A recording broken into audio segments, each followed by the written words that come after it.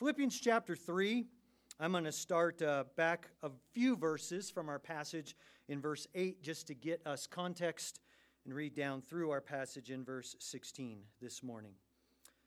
Here is the word of the Lord. Paul writes, "More than this, I count all things to be loss in view of the surpassing value of knowing Christ Jesus my Lord, for whom I have suffered the loss of all things, and I count them but rubbish, so that I may gain Christ. And I may be found in him, not having a righteousness of my own derived from the law, but that which is through faith in Christ, the righteousness which comes from God on the basis of faith, that I may know him in the power of his resurrection and the fellowship of his sufferings, being conformed to his death, in order that I may attain to the resurrection from the dead. Not that I have already obtained it, or have already become perfect, but I press on so that I may lay hold of that for which also I was laid hold of by Christ Jesus. Brethren, I do not regard myself as having laid hold of it yet, but one thing I do. Forgetting what lies behind and reaching forward to what lies ahead, I press on toward the goal for the prize of the upward call of God in Christ Jesus. Let us, therefore, as many as are perfect, have this attitude. And if in anything you have a different attitude, God will reveal that also to you. However, let us keep living by that same standard to which we have attained. Let's pray. Oh, our great God, would you stir our souls afresh with a thirst for you, a desire and a longing for you that comes only from knowing you and is created by you so that we can know you more and become more like your Son. We praise you for your good work, and we ask you to continue it here this morning in us. Build your church. Fill the earth with your glory. Speak, O Lord, all of your people here gathered together. We agree and we ask this all to your glory. And all God's people said, amen. Go ahead and have a seat.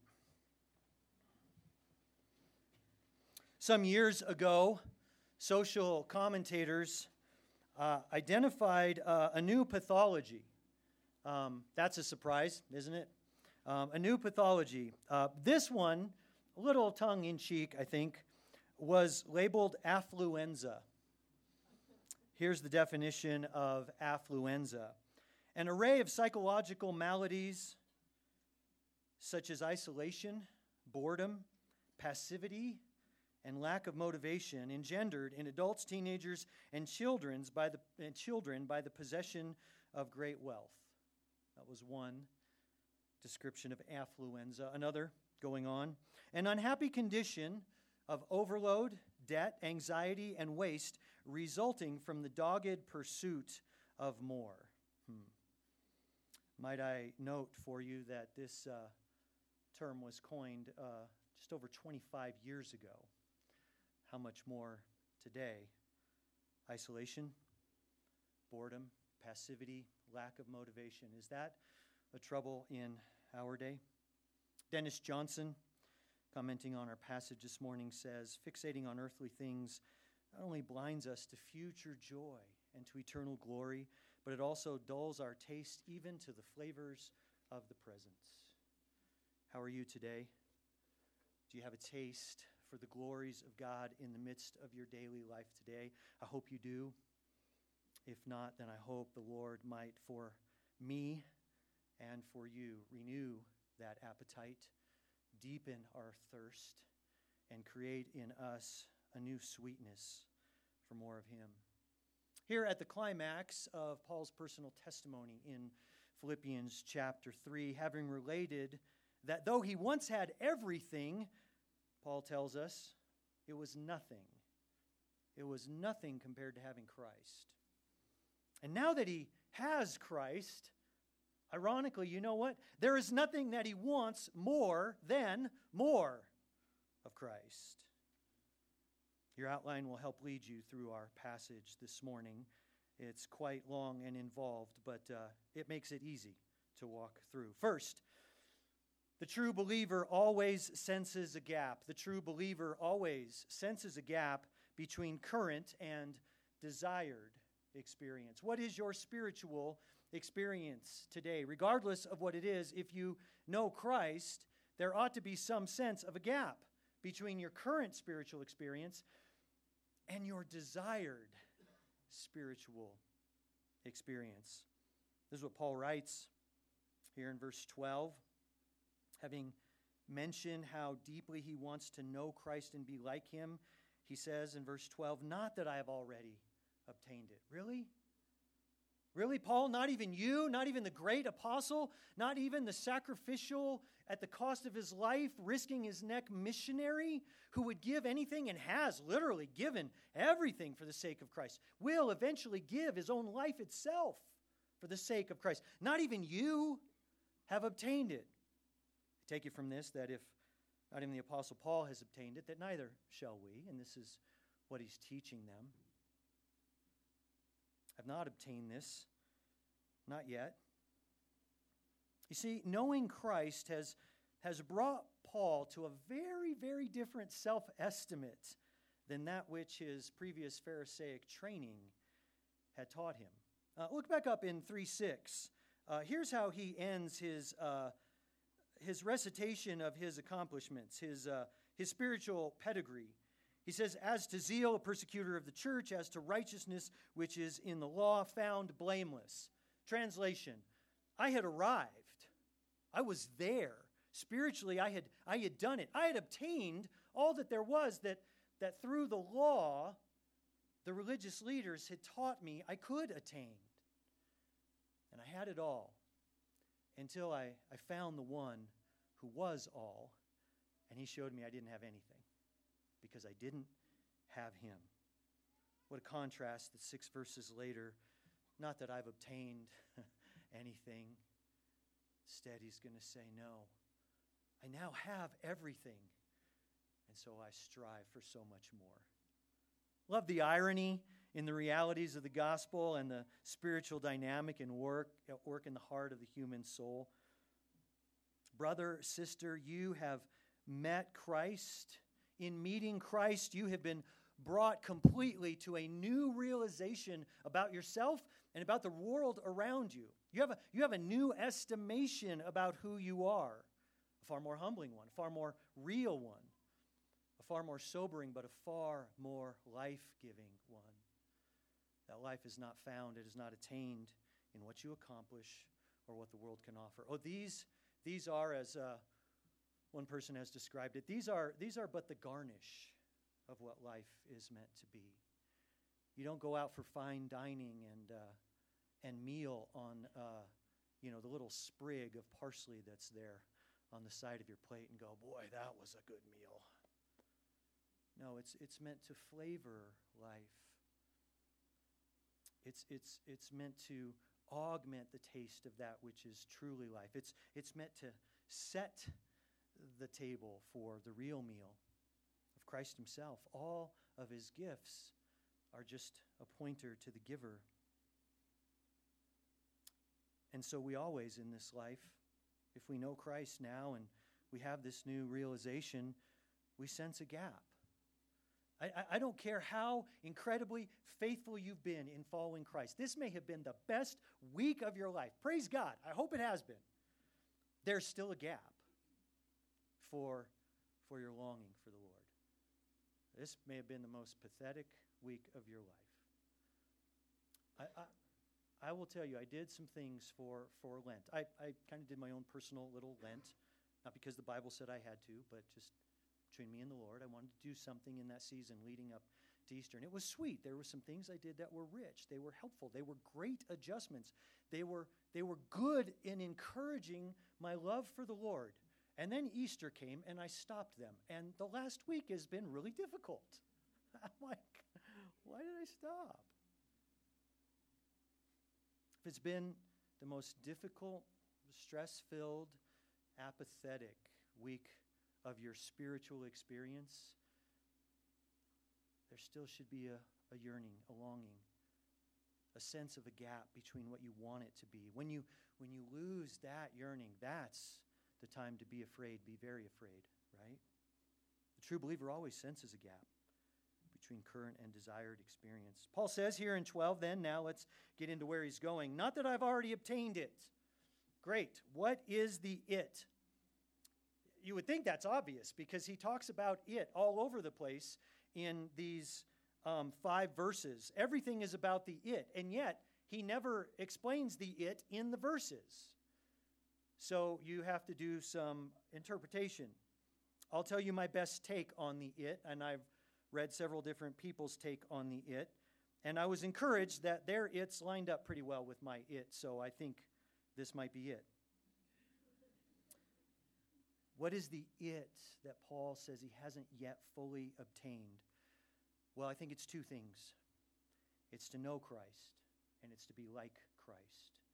To know Christ. Why do I think? Because what he's been saying in verse 8, more than that, remember when Paul learned to count? Verse 8, more than that, I count all things to be loss in view of what? The surpassing value of knowing Christ, right? That's what he's been talking about. I want to know Christ. In verse 10, that I may know him. But Paul, you already know him. Yes, I do. And that's why I want to know him more, because I already know him. I don't know. Did you find the person of your dreams? Spend weeks and months planning a ceremony? Gather all your friends and neighbors together? Spend a lot of money? Dress up really nice? Come together and say, I do. And say, you know what? Now that I know you, pretty much for the rest of my life, I'm done. We don't need to talk anymore. We don't need to hang out, right? No. Knowing you. It is my deep desire to know you. And so that's how it is. How much more with Christ, the knower of our hearts, the Savior of our souls, the maker of our way.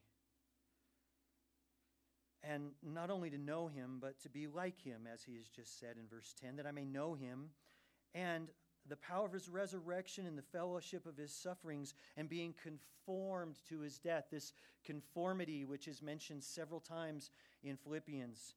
In chapter 3, our bodies will take conformity to the resurrected body of Christ one day. Back in chapter 2, Christ, who was in the very form and essence of God, took on the very form and essence of a servant. And so we are being conformed in dying like Christ to be more like him. So this is what Paul is pursuing, and he says, I haven't yet fully obtained it. I don't know Christ like I'd like to know him, and I'm not Christ-like like I'd like to be Christ-like. And what a great gap that is to sense in our hearts. There is a sweet thirst for more of Christ, more of his power, more of his fellowship, more conformity to him that resides in the breast of every true believer. This is the creed of every born-again child of God, that I may know him, that I may be like him, that I may be conformed. This is the aim of every born-again child of God. There is absolutely in this life a satisfaction in knowing Christ. There is a sweetness in spending time enjoying our Savior and knowing he knows us. There is a wholeness that he gives in our brokenness in Christ, our brokenness that he gives in Christ. And yet there ever remains still a yearning to know him more. The true believer always senses a gap. So what spurs us on in closing that gap? Second, believer, God took hold of you so that you could take hold of him. What a great encouragement. Man, I wish I could know him more. I guess I'm going to have to totally get my life together, figure it all out, and absolutely become sinless if I'm going to make any progress. No. Paul always starts his motivation. He always brings his imperatives and God's commands on the back of the reality of the work that God has already done, the presence of God already in the life of the Christian. Believer, God took hold of you so you could take hold of him. This is what he says, the second half of 12. Not that I've already obtained it, or have already become perfect, but I press on so that I may lay hold of that for which I was laid hold of by Christ Jesus. This idea of obtain or laid hold of, that word group is used 3 or 4 times in this passage. And good luck to the translators, because the context shifts and it's super hard to catch it in the same English words every time. We just don't have the right English word that works in every place. But verse 12 catches these two really well. He grabbed hold of me. So now I'm going to spend the rest of my life seeking to grab hold of Him. That's what Paul tells us. It's the third time, by the way, we've seen this dynamic in the letter of Philippians of what God has done so that I can do. Remember chapter 1, verse 6, He who began a good work in you, He'll continue it so that now you have hope. How about chapter 2, verses 12 and 13? Work out your salvation with fear and trembling. Why? Because for it is God who is at work in you. So he's said that already. You can work because He is already at work. I can pursue, I can take hold of Him because He's already taken hold of me. In fact, for this very purpose, He took hold of me. What purpose? What's the it again? To know Him and to be more like Him. This is the sovereign, good God who saved you, but then did not leave you in your newly saved state, but instead committed Himself to you. He ever works. Listen to how elsewhere Paul describes this being taken hold of by God. You can just jot these down. I'll read them to you. 2 Timothy 1:9. 2 Timothy 1:9. God, who has saved us and called us with a holy calling, not according to our works, but according to His own purpose and grace, which was granted us in Christ Jesus from all eternity. God who saved us, not by our works, but He took hold of us for His purpose, an eternal purpose. What an encouraging word to know that God has taken hold of us. That's great that the Apostle Paul senses and knows that. But isn't this the same thing that the Lord Jesus taught His faltering disciples? They who were so quick to turn away, to decide that maybe there's better plans than just watching their leader go to his death, higher ambitions for themselves than just following in those footsteps. But Jesus told them in the week before He went to the cross, John 15:16. John 15:16, you did not choose me, but I chose you. And I appointed you that you would go and you would bear fruit and your fruit would remain. I have purpose for you. I have taken hold of you, and my work will continue in you till you bear fruit. What a great thing as a child of God that the Lord speaks this over us. You know, I don't have to recreate the wheel every week. I don't have to figure out in every new day, what do I need to do today to honor the Lord? I just have to follow. I have to be faithful. I have to be willing. He has taken hold of you for such a purpose. Now notice Paul's God-given resolve in light of that. Thirdly, past failure can deter you. Past failure can deter you. Past victory can detain you. But grace is not done saving you. 13. Brethren, I do not regard myself as having laid hold of it yet. He repeats what he has just said. But now he gives us his clarity, his priority, his commitment. One thing I do. Forgetting what lies behind and reaching toward to what lies ahead, I press on toward the goal for the prize of the upward call of God in Christ Jesus. Lord willing, we're going to pull apart a couple of these phrases and see what he's saying in this complicated but rich, extended sentence. I have interpreted it this way. Our past failures can deter us, and our past victories can detain us. Paul says here, how do I press on? By forgetting and by stretching. Forgetting the behind stuff and stretching towards the going forward stuff. What does it mean that Paul forgets his past? Hey man, you just need to forget all of that and move on. There's a time for that counsel, but let's not take Philippians 3:13 out of context. Why do I say that? Because within the context of Scripture, could Paul mean here that he forgets everything that has happened before this time? Absolutely not. I can go up 5 verses and I can see him recite all of his life before this, and he remembers all of it. And in remembering it, he has brought more to the foot of the cross, because in grace he realizes all of my striving brought me nothing but emptiness. All of God's grace brought me a wholeness. So he remembers that. Elsewhere in Timothy, he'll recite his testimony, and then he will say, I was a persecutor and a violent aggressor, but God showed me mercy, so that in me, who was worst of all sinners, his mercy might be displayed to his glory. He remembers with clarity some of his past sin, some of his past confusion and delusion. The point is, his past failure cannot deter him. He will not allow it to do so. How about his past victories?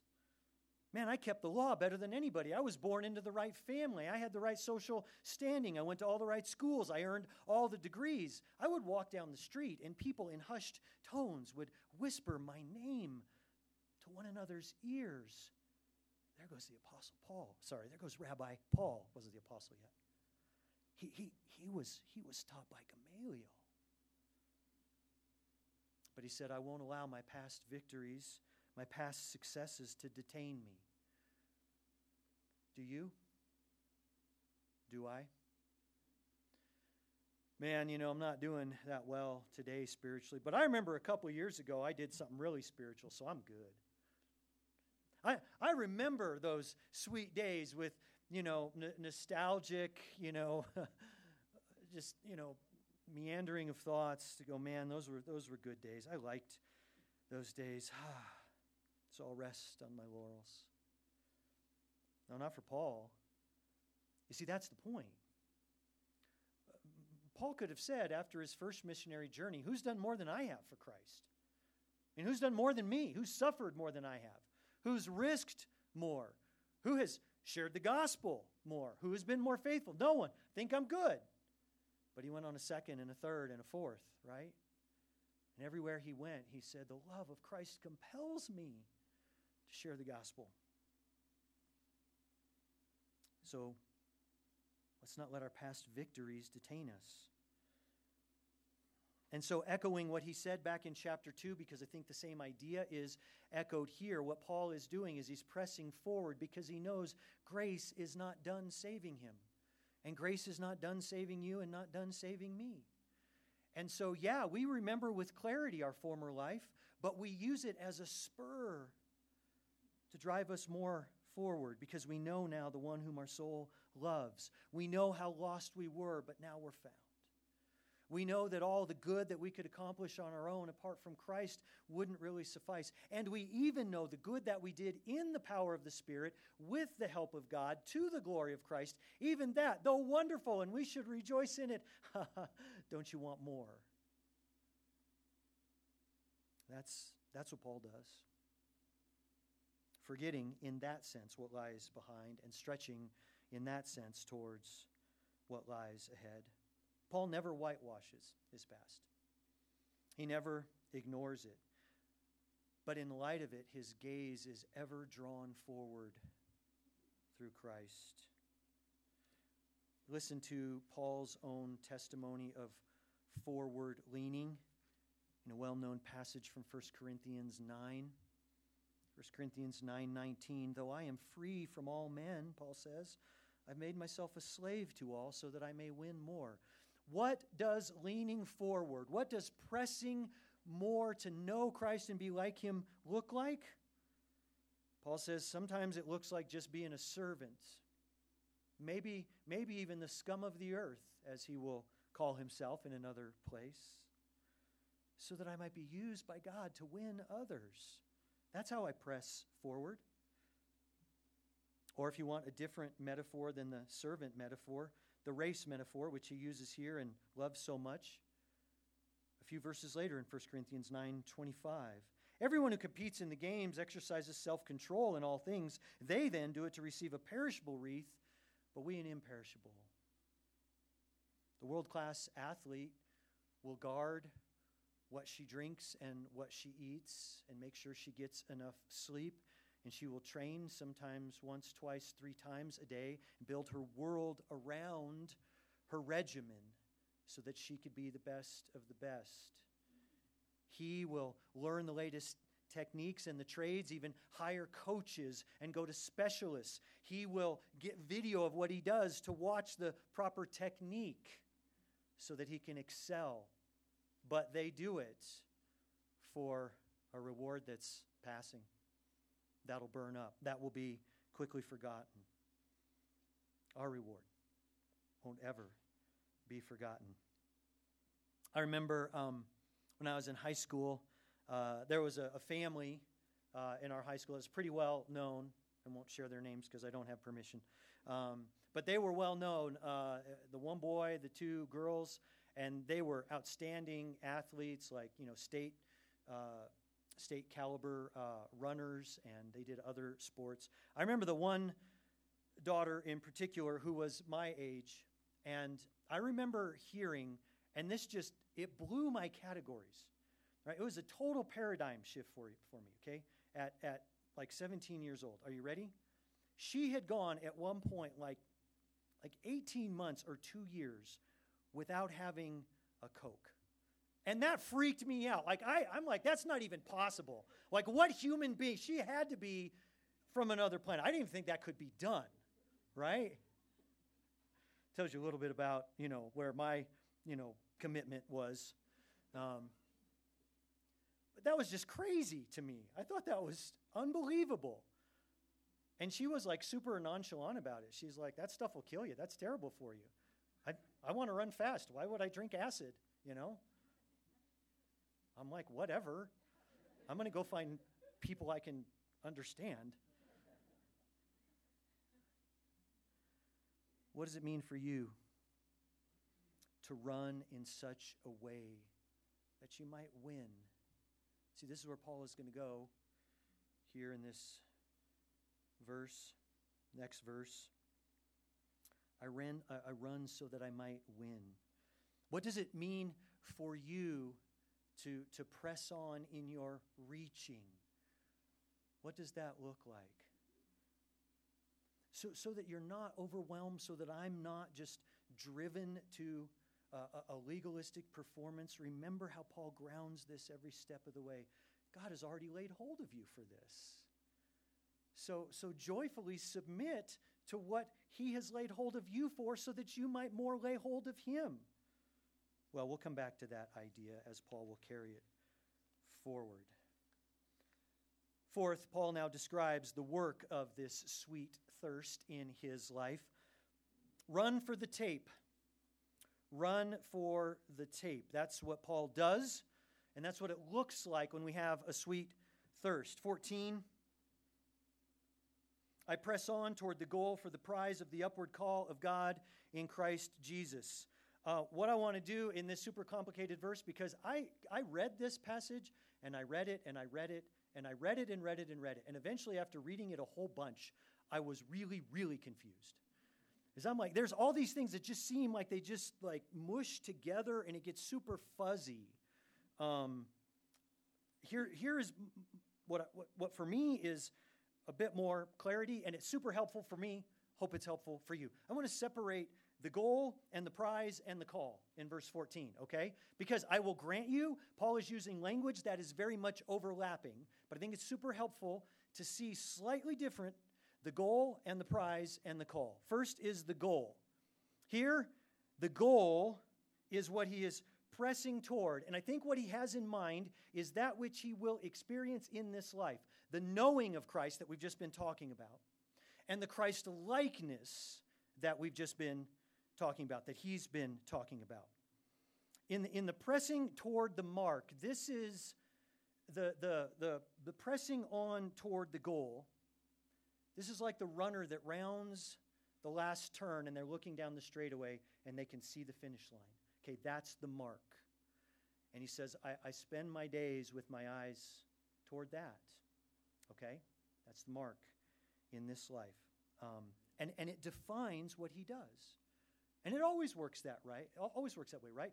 Right, like as a kid, did you ever play, hey, I'll race you to that tree? Right? All the time, right? Race you to that tree, race you to the car. You're always racing to something. By the way, kids, can I just say this for kids in here? Please don't play I'll race you to the tree. Okay? Let me just tell you what.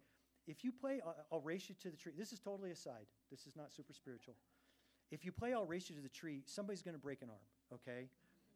All right, so somebody's going to urgent care, okay? Play let's race past the tree, okay? Do you understand that? Good enough.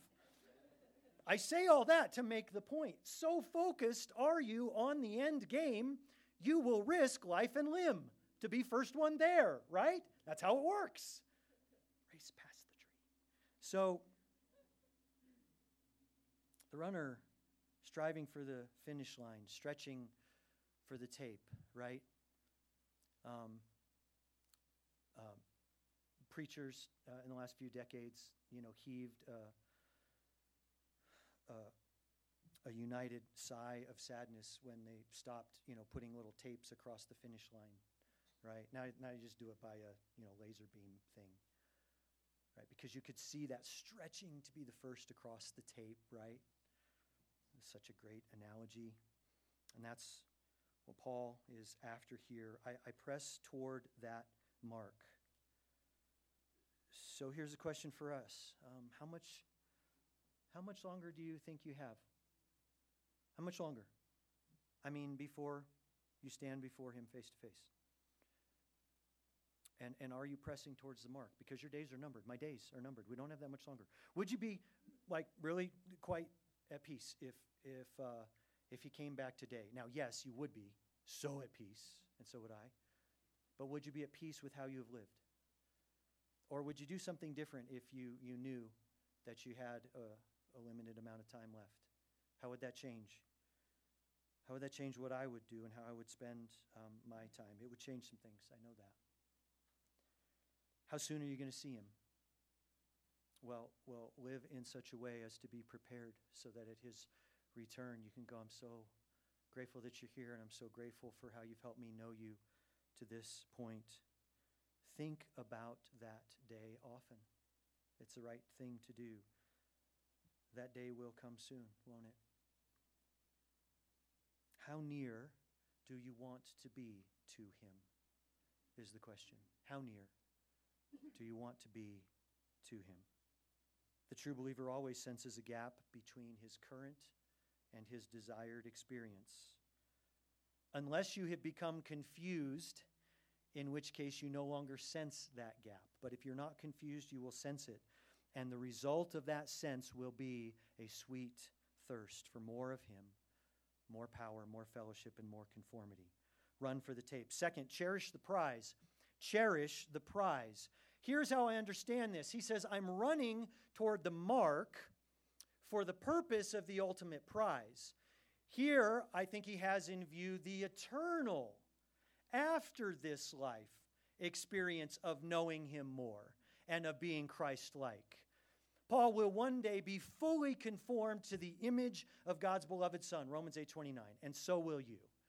You run toward this mark for the sake of that prize, which you and I will experience. And oh, friends, what great news that is, because the most failing, hurting, stumbling, wayward child of God will be fully conformed to the image of the beautiful, glorious Son one day. What a prize. We'll be in his presence in such a way to know him like none of us has ever yet known him. That is the ultimate prize.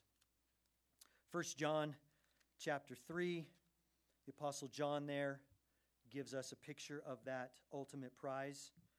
See how great a love the Father has bestowed on us, that we would be called children of God, and such we are. For this reason, the world does not know us, because it did not know him. Beloved, now we are children of God, and it has not appeared as yet what we will be. Translation: what we see today, we can't even guess at what will look like one day. It has not yet appeared what we will be. We can only guess at what we're going to look like and what we're going to be like. We know that when he appears, 1 John 3:2, we will be like him because we will see him just as he is. And everyone who has this hope fixed on Christ purifies himself, just as Christ is pure. In that day, when we see him, we will be like him. Cherish the prize of being Christ-like in eternity. You won't be God. You won't be the fourth member of the Trinity, but you will be Christ-like in a way that you have never been. And you will know him, and that will be incredibly rich. Cherish the prize. Where have you been lulled to sleep? What is it that distracts you? What other prizes do you cherish in place? Where have you started to compromise? Run for the tape, cherish the prize, and then Paul now gives us his encouragement, and so I'm going to have you write it this way. When God calls, all of creation trembles. When God calls, all of creation trembles. There's the goal, the prize, and the calling. I don't love the way the NAS has translated the latter part of verse 14 and some other translators as well, and I'll tell you why. Here's what it says, 14 again. I press on toward the goal for the prize of the upward call of God in Christ Jesus. If you wrestle through what it looks like it says, here's what it looks like it says. I press toward the goal for the prize, namely the upward call of God. Okay? That's how it's translated. Okay? It's a genitive, and that's an explanatory genitive, but I don't think that's the way the genitive should be understood. Thanks for doing grammar with me this morning. I think this is a genitive of source. The point is, it's not that the prize is the calling. No, we are called to something, and the thing to which we are called is the prize. Does that make sense? That's why I don't like the genitive of explanation. The genitive of source is this. I press toward the goal of the prize, which was produced by the call of God in Christ Jesus. The call of God in Christ Jesus, God's call on your life, is the source that will ultimately produce the prize. Okay? And so God's calling on your life now changes everything. I think it's the third or fourth place in this short passage that Paul here is just standing on the solid rock foundation of grace. And he's saying, it's God who called me to the prize. And because he has called me, I'll get there. I mean, I'll get there. And when God calls, all of creation trembles. God willed to call you to be his child. God determined to have you. Is there not profound security in that reality? And so now God works to bring you to himself. When God calls, all of creation says, yes, sir. That's the point. I press towards the goal because I want to receive that prize, and it's the calling of God in me that is the source, the impetus, the assurance that I will end up at that prize one day. I'll give you a couple other examples just from Paul, right? I don't have a lot of stories today because there's so many illustrations in Scripture of Paul. Why would I go somewhere for other illustrations? 2 Timothy 1:1. Listen to the way that Paul introduces himself. Paul, an apostle of Christ Jesus, by the will of God. What a throwaway phrase, right? An apostle of Christ Jesus, by the will of God. Hey, I'm going to write you guys a letter, and what I'm going to tell you, it's the eternal truth forever from God that will never pass away, and you need to listen because I'm his messenger, I'm his ambassador. He called me to do this. I am an apostle, and how did I get here? His will. And when God wills, then it happens. I mean, God spoke, and there was. God said, Lazarus, and his dead body responded. When God calls, all of creation trembles. And that is your assurance and mine of the call of God that we have in Christ Jesus. Now, it wasn't his will to make me or you an apostle, but it was his will to have you and to have me. By the way, this will of God, which has made him an apostle, this is Paul's entire argument for the book of Galatians, right? Over and over, he tells the Christians in Galatia, he said, look, I didn't receive this gospel from human beings. I got it from God. And so you can't change it. I can't change it. And that's his whole argument. He says, look, I remember I went up and I fought against Peter, the great Peter. Peter, like the leader, the spokesman, the mouthpiece of the apostles. I went and confronted him. Why? Because I wasn't afraid of men, because I was called by God. And when Peter messed with the gospel, I went and I said, dude, God has called, and this is the answer, not what you're doing. And elsewhere in Galatians, Paul says, remember Peter and James and John, those three guys, they came and they affirmed because they saw that what I was teaching was from God. The point in all of this is God had called Paul and it changed everything. And it defined who he was and how he lived and his life mission. And so it is for you. Called as a child of God defines everything. Listen to some words about that in Ephesians 1. In Christ, Ephesians 1:11, in Christ also we have obtained an inheritance, having been predestined according to God's purpose. He works all things after the counsel of his will, to the end that we who were the first to hope in Christ would be to the praise of his glory. There's divine purpose in that passage. There's historical result. We have obtained an inheritance. You already have an inheritance. That in 1 Peter, Peter writes and says, it is reserved in heaven for you. You're like, well, if I have an inheritance, why am I living like this, right? Not yet. Not on this earth. It's on the new earth and in the new heavens. It's reserved in heaven for you, imperishable and unspoiled, and will not fade away. A salvation ready to be revealed in the last time. A divine purpose, a historical result, and an eternal culmination. God says, I'm going to spend all eternity showing forth my glory through you. Because I called and that defines you. And now you are my glory. God is glorified when we know him more, when we reflect Christ more. This is the upward call of God in Christ Jesus.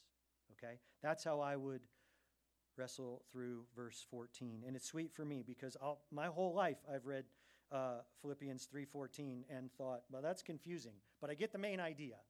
I mean, I'm going somewhere and it's cool and it's God and man, take me, let's go, right? But that's how I understand it. The upward call of God in Christ Jesus, dear brothers and sisters, has now launched you into a new trajectory. And when you and I try to live on a different trajectory, we chafe because it just doesn't work well. We don't experience joy and glory and peace and rest and fullness. I'm not saying it's easier. It's just infinitely better. Paul then continues to talk about the work of this sweet thirst in his life. Verses 15 and 16. True believers, though they stumble, they rise again and walk after Christ, even in spite of themselves. True believers, though they stumble, rise again and walk after Christ, even in spite of themselves. 15. Paul, now having completed his example, is going to turn to the final exhortation. Let us, therefore, as many as are perfect, have this attitude, and if in anything you have a different attitude, God will reveal that also to you. However, let us keep living by that same standard which we have attained. First, what in the world does Paul mean, as many as are perfect? This is a little play on words. He's used this idea of being perfect a few times already. He just said it in verse 12. He just said, I have not become perfect. So if Paul is not perfect, how does it make sense to say, hey, whoever of you guys is perfect, do this? Well, Paul, if you're not perfect, I don't think we are. And that's the point. Remember verse 6 I read earlier? As to the righteousness which is found in the law, as to the righteousness which is in the law, I was found blameless. Here's the point. Paul has already said no one is perfect. But there are some Judaizers, some false teachers, who he mentioned back in verses 2 and 3, who might think that they are. Hey, good, you believe in Christ, you follow Jesus, that's great, that's awesome. But hey, let me tell you, here's how, if you want to know the one true God, here's how we've been doing it for centuries. You got to keep the law, you got to get circumcised, you got to do all these other things. Paul says no. And if you think you are perfect, this is just a little hint, just a little aside to the false teachers. Wink, wink, I see you. Here's what you should do. Pursue this standard. That's one way to understand it. The other way to understand this, the word perfect is also translated in many places in the New Testament as mature. So it could just be that perfect is actually not a connection to what's in verse 12 and verse 6, but I think it is. But all on its own, he's just saying, look, those who are mature, look, this is what it means to be a true believer. Though you stumble, you'll rise again and walk after Christ, even in spite of yourself. It's always been this way for followers of the one true God. We stumble, and yet he doesn't lose hold of us. See, that's why we can strive. Why run full speed ahead if I can trip? I had a buddy first year in college that I'd known through mid school and high school. He ran track at UNM, ran hurdles. He clipped a hurdle. You know what happened? He went down and he shattered his forearm. That's a bummer when you're running really fast, right? Why would I want to run fast? If I strive really hard, that's a huge risk. Unless there is one who will make me rise again, who will pick me up and cause me to walk after him even in spite of myself. Proverbs 14:16. For the righteous man falls 7 times and rises again. That's always been the encouragement of the faithful in Christ, or those who seek to be faithful, is even though we stumble, we don't stay down. Psalm 37:23 and 24. The steps of a man are established by the Lord, and the Lord delights in his way. When he falls, he will not be hurled headlong, because the Lord is the one who holds his hand. You ever had a toddler wrap their whole hand around your finger, and then you grab their hand and you walk with them?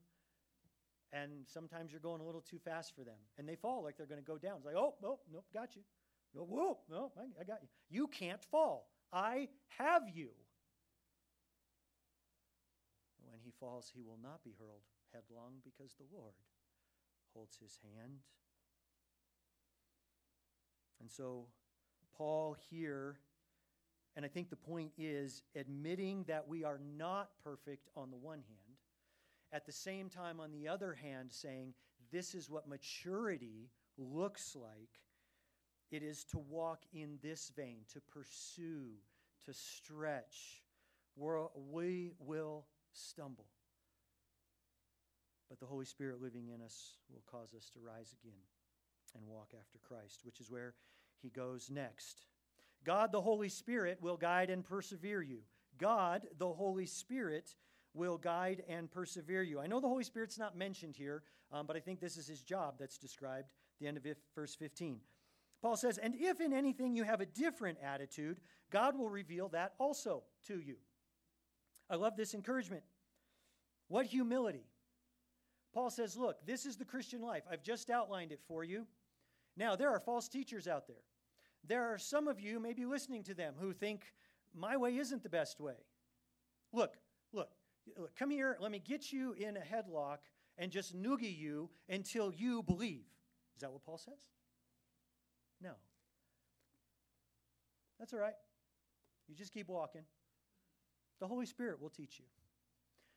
If you have a different attitude, a different mindset, a different thought, maybe you don't think we should strive so much.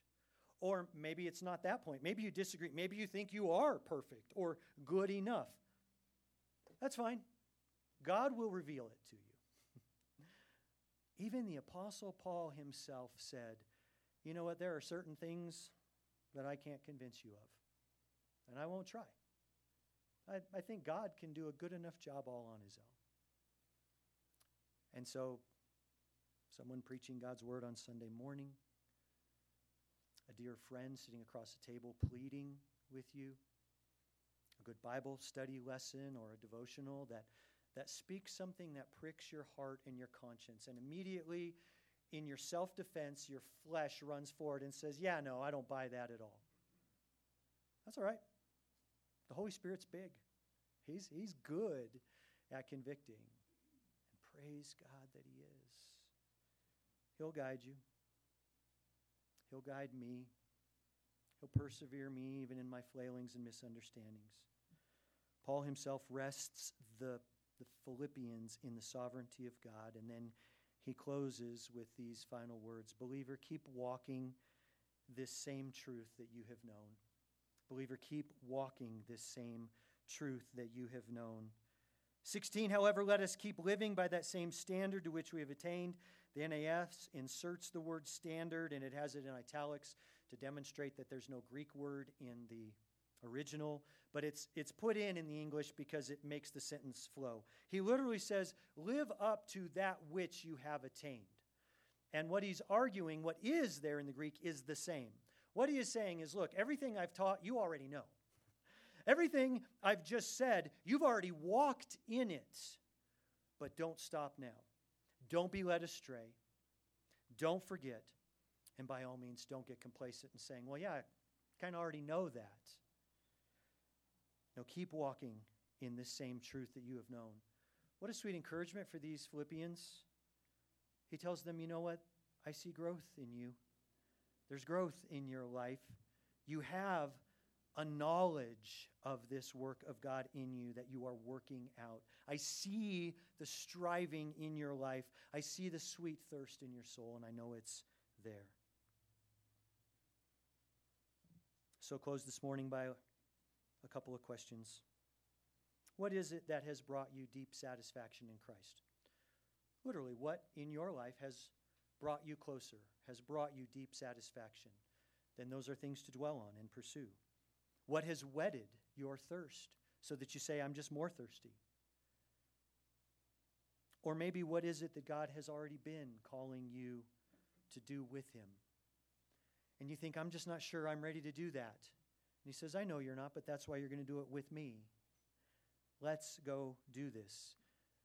Keep walking in that which you have already known, because you don't know the victories He has planned today and this week. And I don't want to miss out on them. You don't want to miss out on them. The true believer always senses a gap between his current and desired experience, unless you've gotten confused. There is in you a sweet thirst for more of Him, more power, more fellowship, more conformity. And that is what Paul strives for. Stand with me and let's close together in prayer. Gracious God, our Father, we thank You that You have called us with a holy calling and that You will conform us to Your Son evermore and one day completely.